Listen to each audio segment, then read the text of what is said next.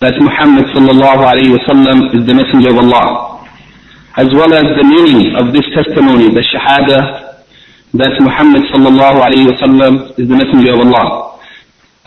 Likewise, we have discussed the conditions or the shurut of this testimony, and after doing so, with that we have completed the first of the pillars of Islam, and after that we discussed in brief the evidences for the other pillars of Islam, that is the evidence for as-salat and zakat, prayer and charity, as-sawm and hajj, fasting and pilgrimage.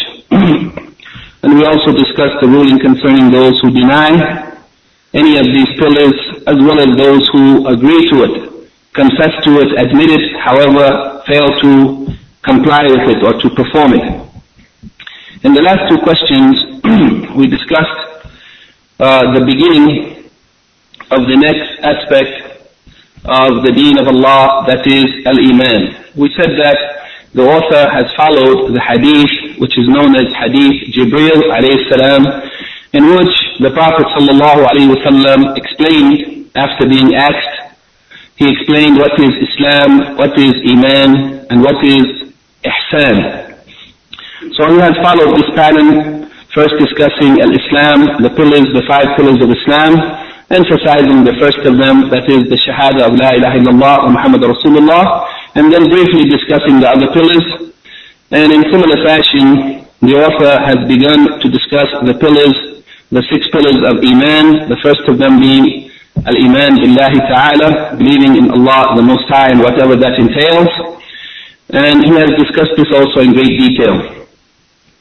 A number of questions related to this issue, the having Iman in Allah, and the issues that are related to it, he has discussed in question and answer format with the evidences for each of those points. Last week, we took as the last 2 questions, what is al-Iman and what is the proof that it consists of speech and action.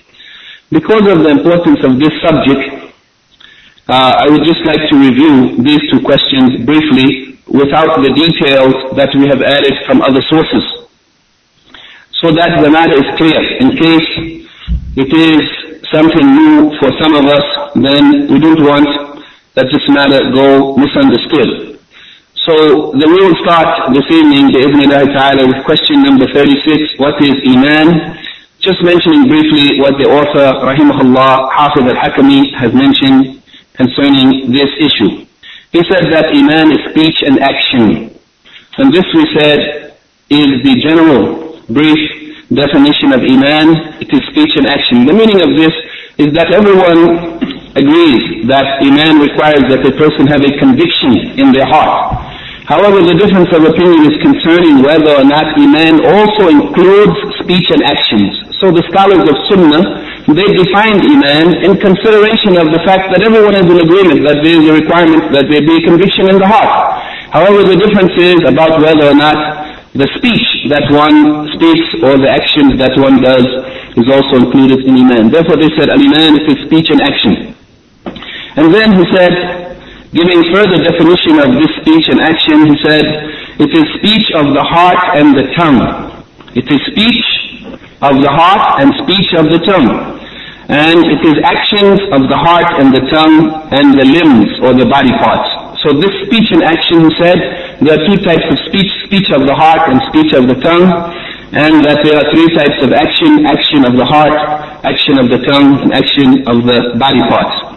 And then he said, in addition to that, that Iman increases with obedience to Allah and His Messenger sallallahu alaihi wasallam, and it decreases with disobedience. Yani Iman increases and decreases. It doesn't remain stable, but it increases in accordance with the increase in one's good deeds or acts of obedience to Allah, and it decreases with the opposite. Yani with decreasing good deeds or acts of disobedience. And then he added to this a very important point, which is one of the characteristics of Iman, and it has not been included in the definition of Iman by many of the scholars. However, they have discussed it without including it as part of the definition, and that is, he said that the people of Iman, the mu'minun, that they differ in terms of the degree of completion or the perfection of their Iman.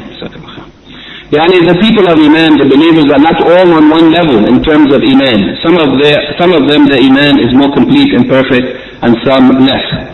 The next question, he said, what is the proof that Al-Iman includes speech as well as action? And he mentioned the saying of Allah subhanahu wa ta'ala from Surah Al-Hujurat, chapter 49, verse 7. وَلَكِنَّ اللَّهَ حَبَّبَ إِلَيْكُمُ الْإِيمَانَ وَزَيَّنَهُ فِي قُلُوبِكُمْ. But however, Allah has endeared to you or made beloved to you the Iman, and He has beautified it in your hearts. Then he mentioned after this that he mentioned the saying of Allah subhanahu wa ta'ala from Surah Al-A'raf, chapter 7, verse 158, فَآمِنُوا بِاللَّهِ وَرَسُولِهِ. The order of Allah ordering us to believe in Allah and to believe in His Messenger. We said that these two things, believing in Allah and His Messenger, this is the meaning of Ash-Shahadatain, the two testimonies through which a person enters the deen of Allah, or without which one cannot enter the deen of Allah. And he said that this testimony of this Shahadatain, it is the action of the heart in terms of i'tiqad, conviction or belief, and it is from the action of the tongue in terms of pronunciation or nutq, and that no one would benefit from it, or it would not benefit anyone except that both of these are complied with, that both of them are in conformity, that they are in agreement. That which is in the heart, the conviction in the heart, has to be in agreement with the pronouncement on the tongue. And then he also used as a proof for this matter that Al-Iman includes speech and actions, the saying of Allah subhanahu wa ta'ala in Surah Al-Baqarah, chapter 2, verse 143, وَمَا كَانَ اللَّهُ لِيُضِيعَ إِيمَانَكُمْ, that Allah would not cause to be lost your Iman, Imanakum, meaning the Iman of the believers. The scholars of Tafsir said that the meaning of Imanakum, that Allah will not cause your Iman to be lost, that it is your Salat, the Salat that was performed to Bayt al-Maqdis, towards Jerusalem, before the changing of the Qibla to Mecca. And he said that the Salat, the whole of it, the whole of the Salat, all of its aspects, has been named by Allah in this ayat by Iman. He has called the Salat Iman. And he said that indeed the Salat وهي جامعة لعمل القلب واللسان والجوارح, that it is that which comprises or brings together these three things: the action of the heart, the action of the tongue, and the action of the body parts. Yani the action of the heart, meaning the intention, the sincere intention or ikhlas, and the action of the tongue, that which is recited of Quran or the words of dhikr or remembrance, and the action of the body parts, the standing, bowing, prostration, and so on. Then he closed by saying that the Prophet ﷺ has considered the following things, all of it as being part of Iman. He called al-jihad, or he said that al-jihad is part of Iman, and standing on the night of Qadr is part of Iman, and fasting in Ramadan is part of Iman, and standing in Ramadan, meaning in the nights of Ramadan, is part of Iman. It is an aspect of Iman. And paying the khumus, yani the fifth from the spoils of war, that this is also part of Iman. And he said there are also other things that are part of Iman. And all of these points that he has made here, they are chapter headings from the Sahih of Al-Bukhari, rahimahullah. Al-Imam Al-Bukhari, in the first volume of his Sahih, in the book of Iman, he has a number of chapters, more than 40 some odd chapters, and from amongst them he has the chapter, Bab Al-Jihad min al-Iman, that jihad is a part of Iman. Al-Siyam, Qiyam Laylat al-Qadr min al-Iman, Siyam Ramadan min al-Iman, and so on. That these are aspects of Iman. And then he mentioned the hadith for each of these points, including these and others that he has mentioned, which the author has not mentioned here. So whoever wants to know the proof that these things are part of Iman, you have to merely go back to the Sahih of Al-Bukhari, in the first volume, the book of Iman, and you will find all of these points and others listed as being part of Iman in the proof from the authentic hadith of the Prophet ﷺ for such. And finally he ended by saying that the Prophet ﷺ was asked, أَيُّ الْأَعْمَالِ أَفْضَلُ, which of the actions or the deeds is best? And the Prophet ﷺ, he didn't mention what one might expect, some action like salat or zakat or siyam, but he said, Iman billahi wa rasulihi. The best of actions, it is Iman. Yani that means that Iman is an action. That Iman includes actions, and the best of actions, it is the Iman, having faith in Allah and His Messenger. Shaykh Muhammad ibn Salih al-Uthaymeen rahimahullah has also mentioned, as many of the other scholars have mentioned, as a proof that speech and action are also a part of Iman, the hadith of the Prophet ﷺ recorded in the Sahih of Muslim on the authority of Abu Hurairah radiallahu anhu that Iman is 70 some odd branches. In Bukhari he has a narration that it is 60 some odd branches. The highest of those branches of Iman, the branches of Iman, that means there are parts of Iman. The highest of those branches is the saying, speech, the saying of La ilaha illallah, and the lowest of them is in action, removing something harmful from the road, and al-haya, yani modesty, that which is of the actions of the heart. He said this is also a shu'bah, or a branch of Iman. So this hadith in itself is a proof that both speech as well as actions, including the actions of the heart, the actions of the body part and the actions of the heart, that all of this is part of Iman. And the proofs concerning this are many. After that, in question number 38, I think that was where we had left off at question number 38. And by the way, this question of the aspects of Iman and the definition of Iman and the proofs for it have been discussed previously in detail in the essay of Sheikh Abdul Rahman al-Sa'di, Al-Tawdih wal-Bayan bi-Shajarat al-Iman, the Tree of Faith. In that essay we have discussed these matters in much detail. This evening the first question that we want to take is, what is the evidence for the fact that Iman increases and decreases? For ziyadat al-Iman wa nuqsan. What is the proof or the evidence that there is an increase, there can be an increase in Iman as well as a decrease? And the Shaykh, the author rahimahullah, has mentioned a number of proofs.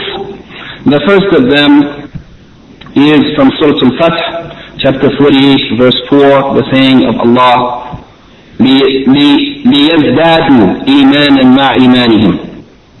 Yani, the beginning of this ayat is that Allah has sent down on the hearts of the believers as-sakinah.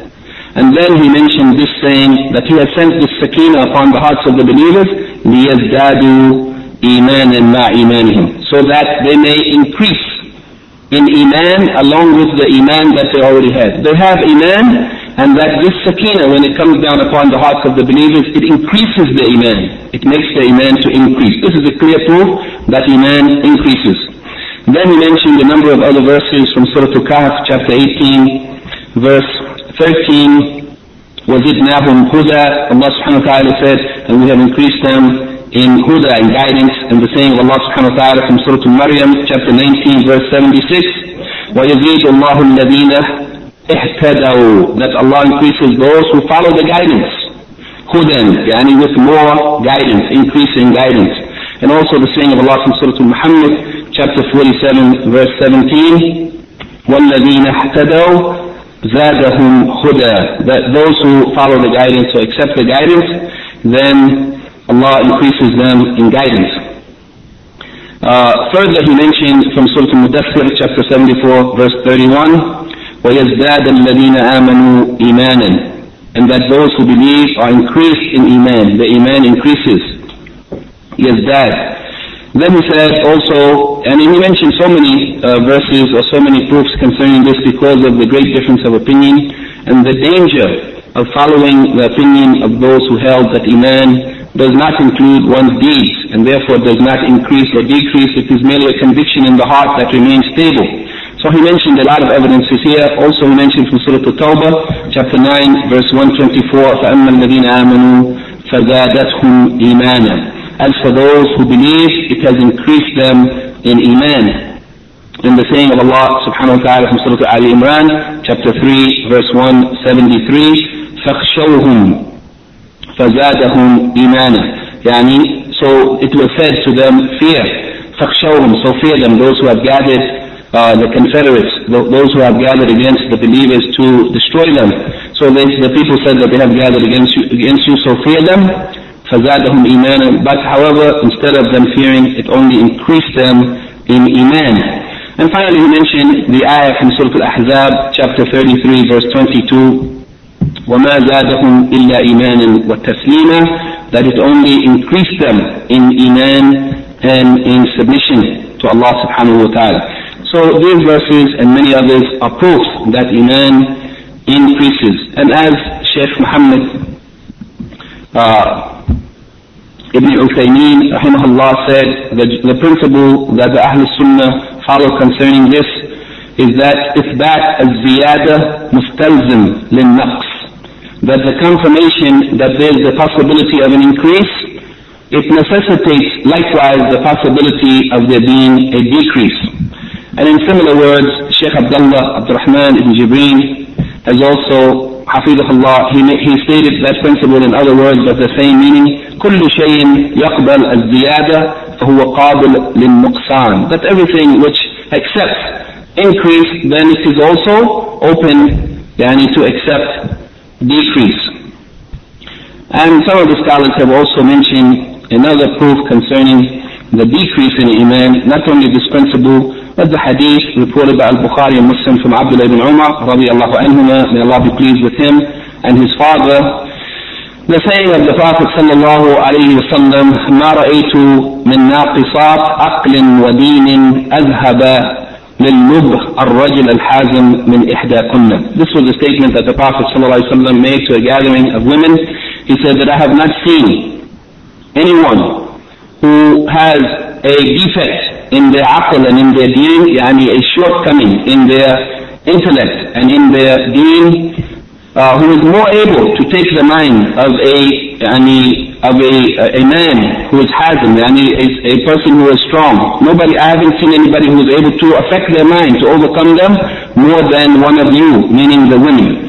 And in this hadith, the Prophet ﷺ said that there is some defect or some shortcoming in the aql, in the intellect and in the deen of the women, and he explained the meaning of it, unlike what many people might imagine on the surface of it. And Al-Imam An-Nawawi rahimahullah in his explanation of Sahih Muslim has given a good explanation of this, in which he has shown that the meaning of this defect or shortcoming, it is not something that is blameworthy, that the woman is not blamed for it. However, in fact, what it is that it is something that it is within the nature that Allah has created them upon, and the Prophet ﷺ explained exactly what is the defect in intellect. Actually it is that Allah subhanahu wa ta'ala has given them the mercy, or out of His mercy to them He has made it so that when women are witnesses in financial matters, not in the matters of the narration of hadith or testifying in that which they have familiarity with, but in financial matters, Allah has required that if a woman is a witness, there should be two women. And that is, as the Quran says, so that if one of them forgets, the other one would remind her. As for the naqs or nuqsan in the deen, the Prophet ﷺ, he said that it is that when the woman is having her monthly cycle, a menstruation, that during that period she is not allowed by Allah subhanahu wa ta'ala to pray nor to fast. Therefore it is a decrease in her acts of obedience, which means a decrease in her deen. However, it is not a blameworthy decrease. Even if she were to fast and pray, it would not be accepted. But it is the way that Allah has created her, and it doesn't mean that the woman is less than man. It means that Allah has created the woman in this way. In any case, this hadith is a proof that there is naqs or there is nuqsan in the deen. When a person decreases acts of obedience to Allah, acts of worship, then there is a decrease in their deen, and when they increase, then there is increase. Allahu A'lam. Finally, the Shaykh has mentioned a hadith as a proof of increase and decrease in Iman, which not many scholars have mentioned in this discussion. It is a very good proof for this matter. And he said that it has been reported, or after saying that there are many other ayats also concerning the increase and decrease of Iman, he said it has been reported from the Prophet sallallahu alayhi wa sallam that he said, لَوْ أَنَّكُمْ تَكُونُونَ فِي كُلِّ حَالَةٍ كَحَالَتِكُمْ عِنْدِي لَصَافَحَتْكُمْ الْمَلَائِكَةِ.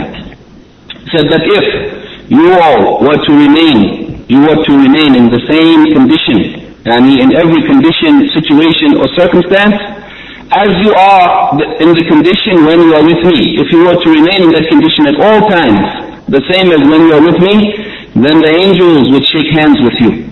The angels, they would come down to earth and shake hands with you. This hadith, it is reported in a number of collections. The narration that is in the Sahih of Muslim tells the complete story of this hadith. And in that narration, it is reported from Hanzala al-Asidi radiyallahu anhu, the companion of the Prophet sallallahu alaihi wasallam, and he was one of those who used to write for the Messenger of Allah sallallahu alaihi wasallam. He said that Abu Bakr radiyallahu anhu met me, and he said, Abu Bakr said to him, "How are you, ya Hanzala?" And he said, "Nafaqa Hanzala." That Hanzala has become a hypocrite, a munafiq, a hypocrite. That's what he said about himself. Then Abu Bakr radiallahu anhu said, "Subhanallah." And Subhanallah, how can you say such a thing? "What are you saying?" he said to him. He said, Hanzala said, I said that when we are with the Messenger of Allah, نكون عند رسول الله صلى الله عليه وسلم يذكرنا بالنار والجنة حتى كأن رأي عين.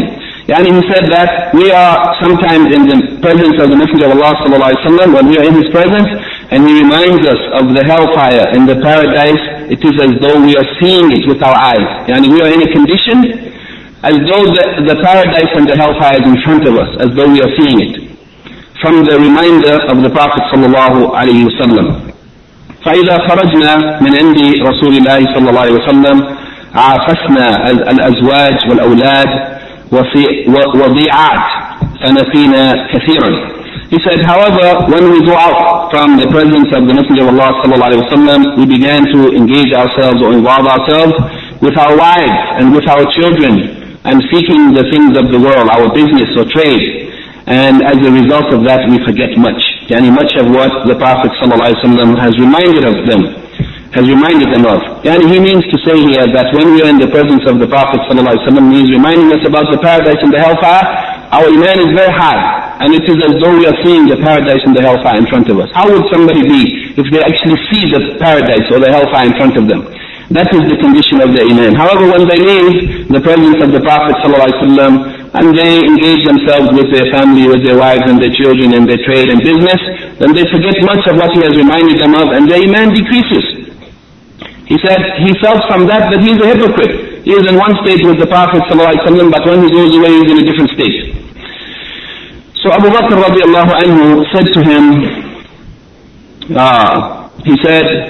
the Prophet ﷺ said to him, when he said such, he said, he said that to Abu Bakr, and Abu Bakr said, yes, we also find the same thing. Then he and Abu Bakr went until they came to the Messenger of Allah sallallahu alaihi wasallam, and he said the same thing to the Prophet, that Hanzala has become a hypocrite, O Messenger of Allah. And the Prophet sallallahu alaihi wasallam said, what do you mean by that? He said what he said previously, that when we are in your presence and you remind us of the hellfire and the paradise, it is as though we see it with our eyes. And if we go out from your presence, then we get engaged with our families and our children and seeking our worldly matters, and we forget much. So the Messenger of Allah sallallahu alayhi wa sallam said to him in the narration of Sahih Muslim, وَالَّذِي نَفْسِي بِيَدِهِ لَوْ تَدُومُونَ عَلَى مَا تَقُولُونَ عِنْدِي فِي الذِّكْرِ لَصَافَحَتْكُمْ الْمَلَائِكَةُ عَلَى فُرُشِكُمْ وَفِي تُرُقِكُمْ وَلَكِنْ يَا حَنْظَلَ سَاعَةً وَسَاعَةً ثَلَاثَ مَرَّاتٍ. The Prophet ﷺ said, I swear by the one in whose hand is my life. I swear by Allah, that if you remain continuously in the condition that you are in when you are with me, in terms of dhikr, remembering Allah and being reminded of Allah, if you remained in that condition all the time, then the angels, they would come and shake hands with you upon your beds, while you're upon your beds and while you're walking in the roads. And they would come and meet you and shake hands with you. However, Ya Hanzala, what is required of you, it is not necessary that you remain in this condition 24 hours a day, but what is required, he said, is sa'atan, and he repeated it 3 times, meaning a sa'a, it is a period of time, that there should be some time for your family, for your wife, and for your children, and for your business matters, to take care of your worldly affairs, and the remaining time it should be for Allah. This hadith also has been reported by Imam Ahmed rahimahullah in his Musnad, and in that narration it is very similar. However, he said that if you had remained in this condition, then as you are when you are with me, the angels would shake hands with you with their palms, and they would visit you in your homes. And this hadith, it is not a proof that one is not allowed to engage in their worldly affairs or to play with their children or spend time with their spouse, but what is required is that a person gives some time to those things that Allah has made lawful of the worldly things, and the rest of the time it should be for Allah, because the purpose for which we have been created is to worship Allah. Therefore, that most of our time should be for this reason. However, if a person engages in that which Allah has made lawful, what Allah has allowed, without going to the extreme in it, then this is permissible. There is no harm in doing so. It is natural. And in fact, if we do whatever we do that is lawful for the sake of Allah, for the pleasure of Allah, only engaging in that which He has allowed and avoiding that which He has prohibited, then this is also considered as ibadah. In the next question, the Shaykh rahimahullah asks, what is the proof or the evidence that there is some variation or difference or superiority amongst the people of Iman concerning Iman? In reference to Iman, what is the proof that there is a difference in the completion or the perfection or the superiority of some of the people of Iman over others? And here again the author has mentioned a number of proofs. The first of them, it is the saying of Allah subhanahu wa ta'ala from Surah Al-Waqi'ah, chapter 56, verse 10. And he has only mentioned a portion of this section, but actually the quotation is from verse 10 until verse 27. And the portion that he has mentioned, it is the shahid, or the point that is a witness or a proof of what he intends to prove here. He mentioned the saying of Allah, وَالسَّابِقُونَ السَّابِقُونَ أُولَٰئِكَ الْمُقَرَّبُونَ, that the sabiqun, those who are first and foremost in this world, in answering the call of Allah and believing in Allah and following the Prophet ﷺ, those who are foremost in this world, they will be the foremost in the next life. They will be ahead of the others. He said, these are al-muqarrabun, those who are near, who will be near to Allah subhanahu wa ta'ala in the next life. And the ayat that he didn't quote, but it is also important, and from those ayats is that which follows the saying of Allah, ثُلَّةٌ مِنَ الْأَوَّلِينَ وَقَلِيلٌ مِنَ الْآخِرِينَ, that there will be a multitude or a large number, jama'at, of those who will be from the sabiqun, the foremost, the muqarrabun. There will be a large number from amongst al-awwaleen, the first who came to Islam, the first generation of the Muslims, the Sahaba and those who followed in their way, and a smaller number from amongst al-akhirin, those who came to Islam later, and in the later generations, in our time until Yawm al-Qiyamah. The sabiqun, the foremost, the muqarrabun, those who are nearest to Allah, there will be a large number from amongst the early generations of the Muslims, and a smaller number from the later generations. And some of the scholars gave a different interpretation to this expression. However, this is the more correct interpretation, wallahu a'lam. Then he quoted also from this same section the saying of Allah subhanahu wa ta'ala, وَأَصْحَابُ الْيَمِينِ مَا أَصْحَابُ الْيَمِينِ, the companions of the right hand. What will make us to know what is the condition of the Ashab al-Yameen, the companions of the right hand? And concerning these also, Allah subhanahu wa ta'ala said, the numbers of them, He said, ثُلَّةٌ مِنَ الْأَوَّلِينَ وَثُلَّةٌ مِنَ الْآخِرِينَ, that there will be multitudes or large numbers of these, the companions of the right hand. They are on a lesser level than the sabiqun, al-muqarrabun, but they are those who will receive their records in their right hand, meaning they are those who will be successful, who will enter the Jannah. But they are not on the same level as the sabiqun, the foremost, the muqarrabun, those who are nearest to Allah. Akhi, would you check the computer? Make sure. He said that these will be multitudes there will be a large number from the first generations, in addition to a large number from the first generation of the Sabiqun, and there will be also a large number from the later generations of Ashab al-Yameen, those who would receive their records in their right hand. There will also be a large number from the later generations of the Muslims. Then he mentioned also as a proof from Surah Al-Waqi'ah, the same chapter 56,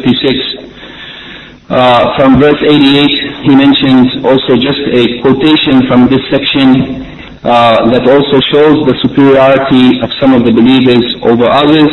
And he said, فَأَمَّا إِنْ كَانَ مِنَ الْمُقَرَّبِينَ, as for the dying person, if he is from the muqarrabeen, those who are nearest to Allah, this is the high level, فَرَوْحٌ وَرَيْحَانٌ وَجَنَّةُ نَعِيمٌ, then they will have rawh, rahmah or maghfirah, the forgiveness of Allah, the mercy of Allah, والريحان provisions from Allah subhanahu wa ta'ala and rest, and they would have Jannat Na'im, gardens of delight. وَأَمَّا إِنْ كَانَ مِنْ أَصْحَابِ الْيَمِينِ, this is a lesser level than the مُقَرَّبِينَ. He said, however, if they are from أَصْحَابِ الْيَمِينِ, the companions of the right hand who would receive the records in their right hand, meaning that they would be successful, of the people of paradise, فَسَلَامٌ لَكَ مِنْ أَصْحَابِ الْيَمِينِ, then there is salam, safety from the punishment of Allah subhanahu wa ta'ala, and peace min ashab al-yamin, from the people, from those, the companions of the right hand. So these ayats also show that there is a different level, the muqarrabun, those who are nearest,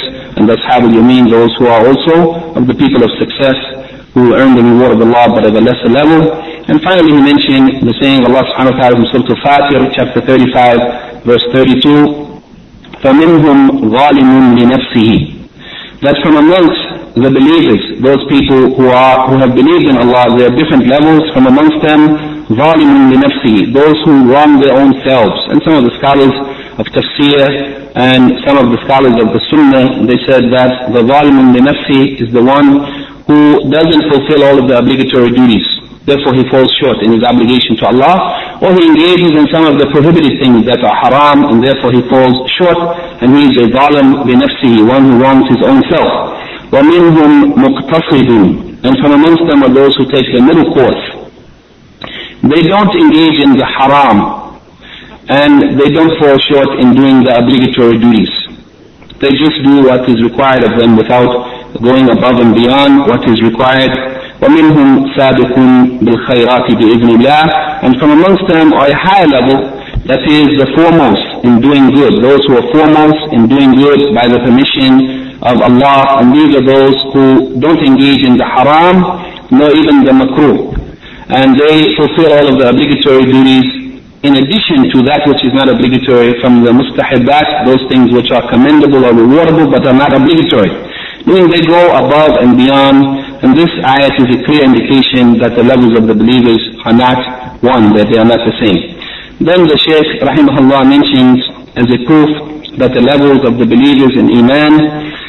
And the reason why this is an issue of importance is because there are those who believe that Iman is just one level. That whoever believes they're all the same, and that actions are not a part of Iman. Therefore whoever believes, there's no difference between them. And if these people indeed, they have gone far astray, and they have deviated from that which is understood from the Quran and from the Sunnah, it is a terrible and dangerous deviation. For that reason, it is important to understand that the people of Iman are not the same. Therefore one should strive to do better. It's not sufficient that we believe, but then we have to do more to complete and to perfect our Iman and to reach a higher level in earning the pleasure of Allah and His reward. Then he mentioned the hadith of al-shafa'ah, the hadith of the intercession on Yawm al-Qiyamah. And he mentioned two narrations. One of them, the wording of it, we didn't find, but there is a narration similar to it in the Sahih al-Bukhari. The meaning is the same as the author has narrated here. He said that the Prophet sallallahu alaihi wasallam said that Allah will bring out of the fire من كان في قلبه وزن دينار من إيمان, that Allah will bring out of the fire those who had in their heart the weight or the amount of a dinar of Iman. A dinar is a gold coin, a small amount of Iman. Then we bring out those who have in their heart nisfu dinar min Iman, those who have even that amount which is equal to a half of a dinar of Iman. This shows that the Iman of the people would not be the same. There are those who have a lot of Iman, and there are those who have less.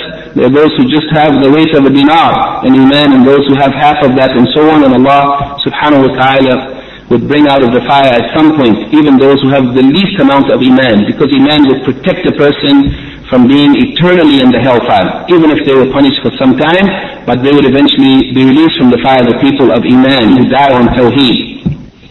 Then he mentioned the narration of Imam Muslim, that Allah subhanahu wa ta'ala will bring out of the fire whoever said La ilaha illallah wa kana fi qalbihi min al-khayr ma yazinu sha'ira. And he will bring out of the fire whoever said La ilaha illallah while having in his heart that which weighs the amount of a seed of barley of khayr. And in the Sahih of Bukhari, this narration of the hadith has been mentioned by some of the narrators. Instead of min al-khair, yani the weight of al-khair or good, it has min iman, the weight of iman. Then he said he would bring out of the fire whoever said La ilaha illallah while having in his heart al-khair, or the amount of good, or in one of the narrations of Bukhari, the amount of iman, which is equal to the weight of a seed of wheat. And then he would bring out of the fire whoever says La ilaha illallah, and he had in his heart the amount of that which is equal in khair to the weight of an atom, or a small ant of good. And as we said, that it is narrated also in some of the copies of Al-Imam al-Bukhari in his Sahih that the wording here in this hadith is the amount of iman. So again, this hadith shows that the iman of the people is not the same. Some people will have a very small amount of iman, even that which is the weight of a barley seed, or a seed of wheat, or an atom, or a small ant. This is a proof that there is difference in iman, and also it is a bushra, a good news for the people of iman, that even those who have the least iman would not remain in the hellfire forever.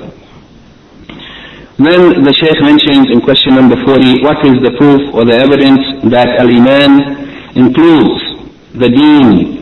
يشمل الدين كله عند الإطلاق. And what is the proof that iman includes the whole of the deen, every aspect of the deen, when it is used in the general unrestricted sense?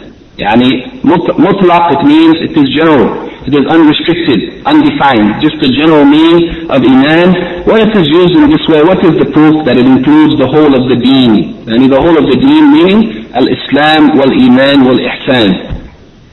The Shaykh says the proof of this is the saying of the Prophet sallallahu alaihi wasallam in the hadith of the delegation of Abdul Qais, Wafd Abdul Qais. The delegation of Abdul Qais, they were a group of people who came to the Prophet sallallahu alaihi wasallam, and they asked him, they told him, we have come from far away with difficulty, advise us with something. It is reported that he ordered them with 4 things and prohibited them from 4 things. And here the Shaykh mentions the portion of the hadith that is applicable to our topic. He said, أَمْرَكُمْ بِالْإِيمَانِ بِاللَّهِ وَحْدَهِ, that he has ordered you to have iman in Allah alone.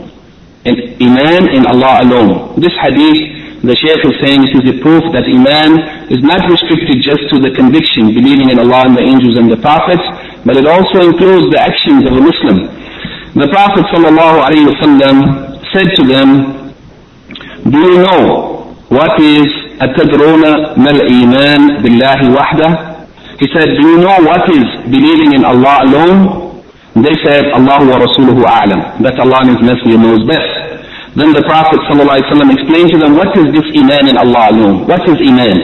He said, it is shahadatu an la ilaha illallah wa anna Muhammadan Rasulullah. It is the testimony that nothing deserves to worship except Allah, and that Muhammad is the Messenger of Allah. وإقام الصلاة وإيتاء الزكاة والصيام رمضان وأن تؤدوا أو تعطوا من المغنم الخمس. In the rest of this hadith, the Prophet ﷺ made it clear that iman in Allah alone is not just believing in Allah, but it also requires actions. He said that it is the testimony of La ilaha illallah Muhammadur Rasulullah, and it is the fulfillment or the performance of the salat, and the fulfilling of the obligation of zakat, and the fasting of Ramadan, and the giving over from the spoils of war, al-khumus, the fifth that is to be given, that is for Allah and His Messenger from the spoils of war, to be distributed according to the will of Allah, while the remaining will go to those who participated in the battle. So this hadith, it is a very beautiful hadith, which is a clear proof that al-iman is not limited to the pillars of faith, the 6 pillars of faith, but it also includes, in the general mutlaq sense, it also includes the actions that are required of a Muslim. Question number 41, the Shaykh he asks, what is the evidence or the proof for defining al-iman by the 6 pillars, al-arkan al-sitta, what we normally refer to as iman, the 6 pillars of iman? He said, what is the proof for defining al-iman with these 6 pillars of faith in the tafsil? When we are more specific, in the specific sense, when we use iman in the specific sense, What is the proof that in that situation its meaning is limited to the belief or the faith or conviction in the 6 main pillars of Iman? The proof of this, he said, is the saying of the Prophet sallallahu alaihi wasallam, reported by Al-Bukhari and Muslim, when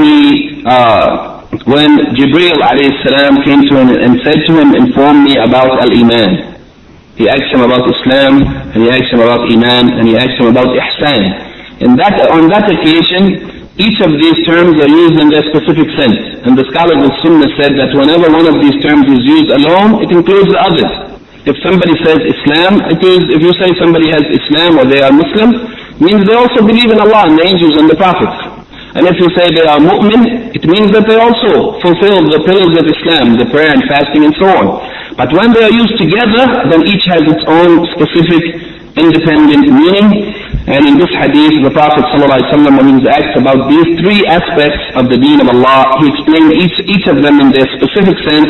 He said that Iman, it is أن تؤمن بالله وملائكته وكتبه ورسله واليوم الآخر وتؤمن بالقدر خيره وشره. It is that you believe in Allah and His angels and His books, His revelations, as well as His messengers, and the last day, the day of judgment, and to believe in the qadr, the good and the evil of it. Some of the scholars said that in this hadith, the Prophet ﷺ, when explaining Iman, he said, أن تؤمن بالله وملائكته وكتبه ورسله ويوم الآخر. He mentioned all of these things, only mentioning Iman once, and tu'min billah, to believe in Allah and the angels, the books and the prophets. But when he reached Qadr, the divine decree, he mentioned the word Iman again. وَتُؤْمِنَ بِالْقَدْرِ خَيْرِهِ وَشَرِّهِ. And some of the scholars said that it is to emphasize the necessity of believing in Qadr, because some people came after the Prophet ﷺ and they denied the Qadr. Some of them saying that Allah doesn't have absolute control over what the servants do, but people are independent in their actions. And some said that Allah has absolute control and the people have no choice in their actions. And both of these are deviations. Allah has absolute control and the people also have some choice. That is the correct opinion of the people of Sunnah. So some of the scholars said that here the Prophet ﷺ has repeated the word Iman to show the importance of this important pillar, which is misunderstood by many Muslims, especially in our time and even in the past generations. So this is the proof that Iman, when it is used in its specific sense, that it is defined as the 6 pillars of faith. The next question, he said, question number 42, what is the proof or the evidence for these pillars of Iman? ما دليلها? What is the proof for the 6 al-arkan al-sitta? What is the proof for the evidence for these things من الكتاب جملة? What is the proof for these 6 pillars of faith from the book of Allah, from the Quran, جملة, collectively or as a whole? What is the proof for all of these collectively? And the author later mentions the proof for every one of them individually. However, collectively he said the proof of them is the saying of Allah subhanahu wa ta'ala from Surah Al-Baqarah, chapter 2, verse 177, ليس البر أن تولوا وجوهكم قبل المشرق والمغرب ولكن البر من آمن بالله واليوم الآخر والملائكة والكتاب والنبيين. That it is not al-birr, it is not righteousness or piety, that a person, it is not simply required of a Muslim, piety or righteousness, it is not simply in turning one's face. It is not righteousness or piety simply that you turn your faces to the east or to the west. And this is a reference, as some of the scholars of Tafsir said, to the Christians and Jews. The Christians used to turn to the east and the Jews to the west. And they thought that merely praying in the right direction was sufficient. But this is only an outward action. It may be required if Allah has ordered us with that. However, that is not the whole of the matter. He said it is not righteousness that you turn your faces, simply turning your faces to the east or to the west or a particular direction. However, al-birr, it is to believe. من آمن بالله, it is to believe in Allah and the last day and the angels. والكتاب, and the book, the scholars of Tafsir said it means the kutub, Al-Kitab, it means the books, the revelations that were given to all of the prophets of the past, and to believe in the prophets. Then the author, rahimahullah, has mentioned another ayat in the Quran that mentions the divine decree, Al-Qadr. He said, the saying of Allah from Surah Al-Qamar, chapter 54, verse 49, إِنَّا كُلَّ شَيْءٍ خَلَقَنَاهُ بِقَدَرٍ. That indeed, verily, everything that exists, we have created it with a qadr, with a measure, that it functions or it is restricted to. It doesn't go outside of what Allah has decreed for it in terms of its existence and how it exists and everything concerning it in this world. So he said this is the proof, and overall the collective proof for these 6 pillars of faith from the Quran. Then he said we will mention inshallah the evidence for each of them individually. In question number 43, he said, what is the meaning? ما معنى الإيمان بالله عز وجل? What is the meaning of al-Iman, having faith in Allah, the Mighty and the Majestic? And here, al-Iman, believing in Allah, is the first of the pillars of Iman. And he discussed all of the pillars of Iman, the 6 pillars of Iman. However, this one being the most important of them, just as the first pillar of Islam, the Shahada of La ilaha illallah Muhammad Rasulullah, is the most important of them. So he has spent much time discussing this issue. In fact, he has discussed it from this question number 43 until question number 73, which in the Arabic edition, or in one of the Arabic editions, it comprised of almost 40 pages, 30 some odd pages on just Iman in Allah. And then the other pillars of Iman he has discussed in less detail. That is because of the great importance of this, the fundamental pillar of faith, the believing in Allah, that everything else branches from. As far as the meaning of al-Iman billahi azza wa jalla, the meaning of believing in Allah, he said, هو التصديق الجازم من صميم القلب بوجود ذاته تعالى. That it is the attestation, confirming the truthfulness of something, al-jazm, with certainty and definiteness, having definite certain attestation from the depth of the heart, believing in the existence of the That of Allah, the being of Allah's divine being, that Allah exists, wujud Dhatillah. This is the first part of believing or having Iman in Allah. It is believing in the existence of Allah's divine being.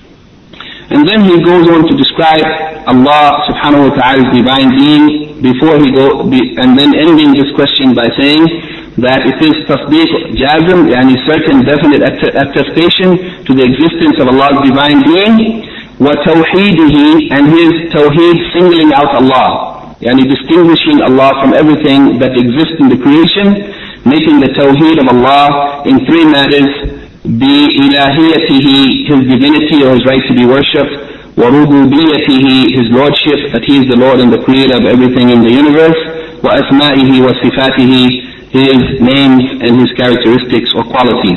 So here the Shaykh rahimahullah has mentioned 4 things that are required in reference to the meaning of Iman in Allah. It is having a certain attestation to the existence of the divine being of Allah, and then establishing or singling out Allah with tawheed in these 3 areas: his uluhiyyah, his divinity and his right to be worshipped, and his rububiyyah, that he is the Lord and creator and the one who gives life and death, and in his divine qualities and beautiful names.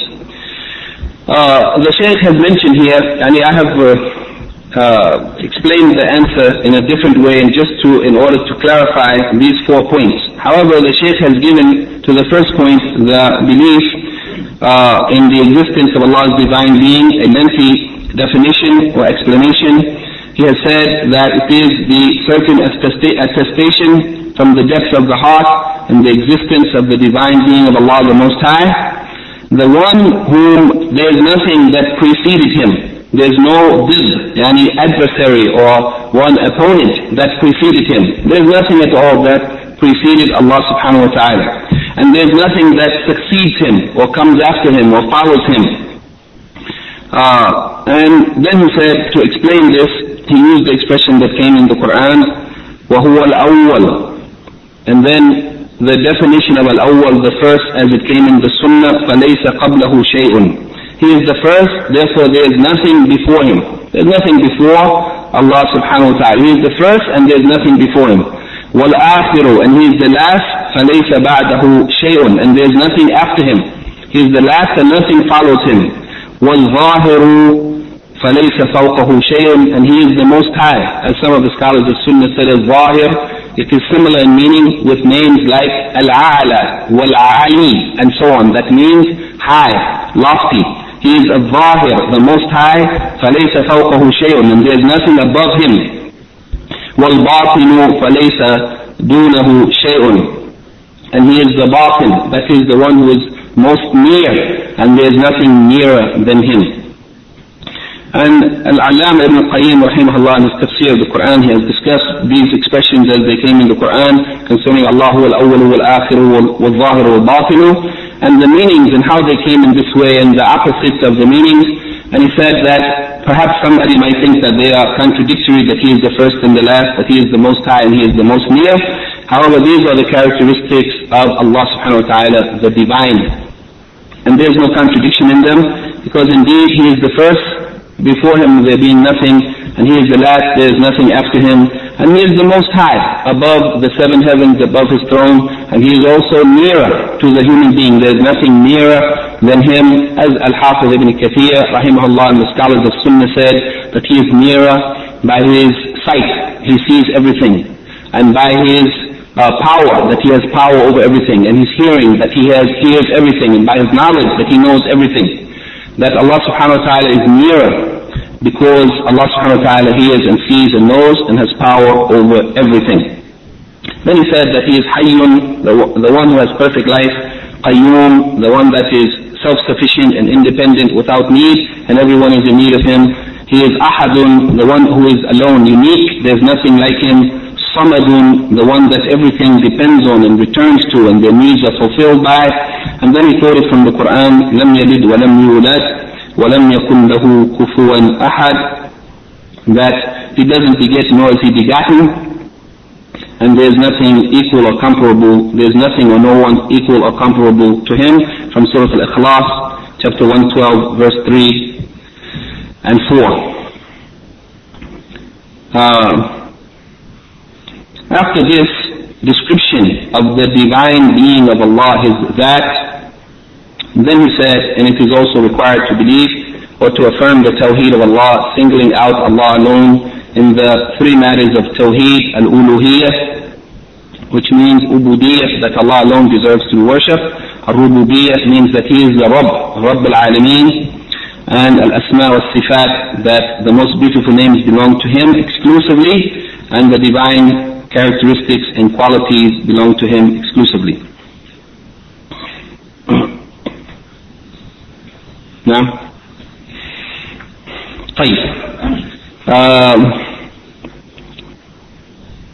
the last two questions, one of them being very short, and the first of them, perhaps inshallah we can join them together.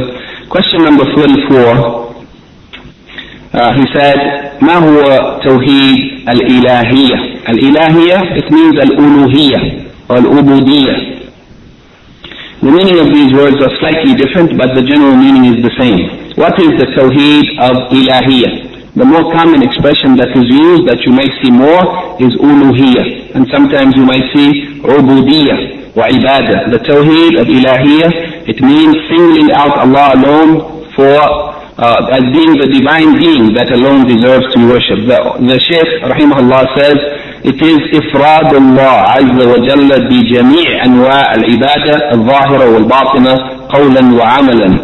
يعني it is singling out Allah, to single Him out for every type of worship that is done openly or secretly, inwardly or outwardly, that is done through speech or done through action, singling out Allah for every type of ibadah, whatever type it is. And after that, وَنَفْيِ الْعِبَادَةِ عَنْ كُلِّ مَا سِوَى اللَّهِ تَعَالَى كَائِنًا مَنْ كَانَ, and negating the ibadah, every type of ibadah, from everything other than Allah. Affirming the ibadah for Allah alone, and negating it from everyone other than Allah the Most High, يعني whoever it may be. whether it be an angel or a prophet or a righteous person, negating ibadah from every creature, whoever it may be.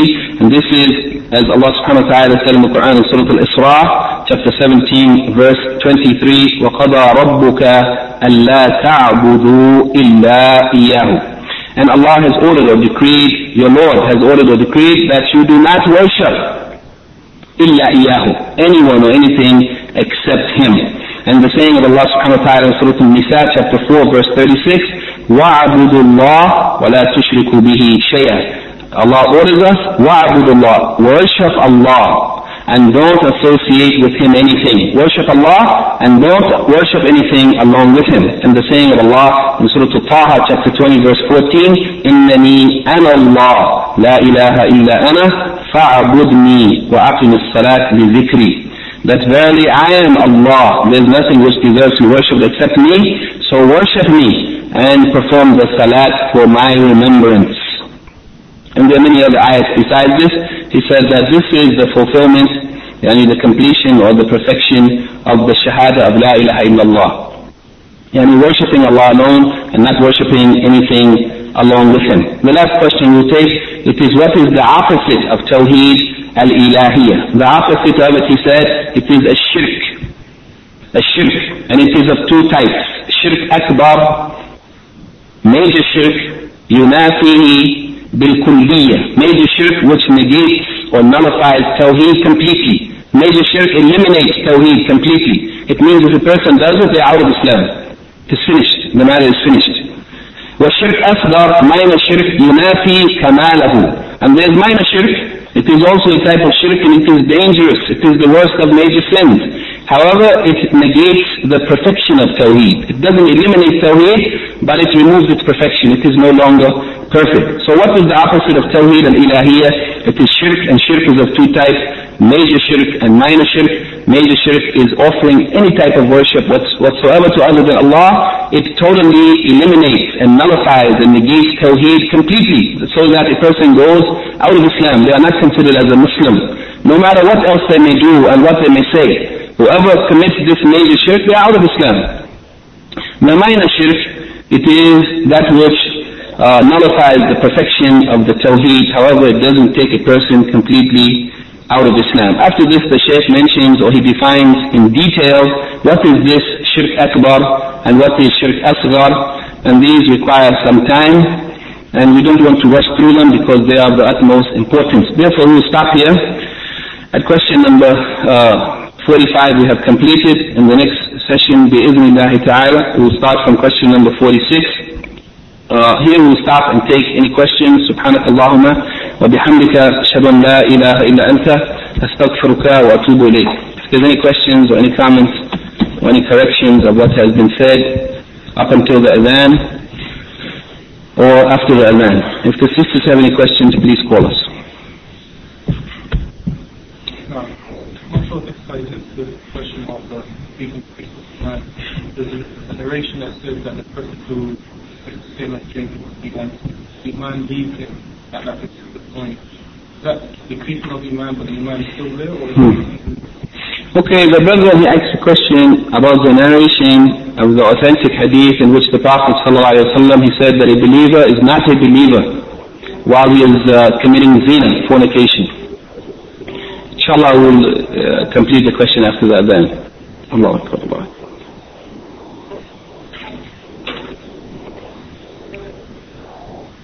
Allah. Allahu Akbar. Allahu Akbar.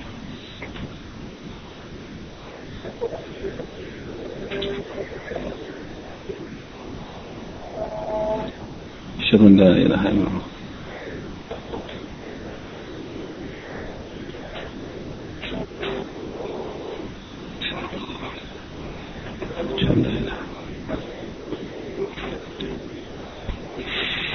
And in some of the narrations, it is also mentioned that one is not a believer at the time when they are drinking khamr, and that they are not a believer at the time when they steal. And the other narrations which mention other matters, this is the most well-known narration.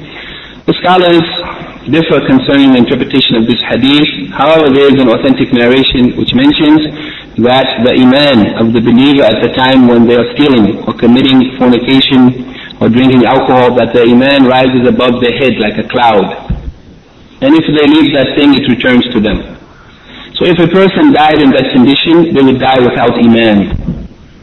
And this is a warning against the believers to avoid those things which destroy or negate or affect their iman, for fear that a person may die in a condition which they would be without iman.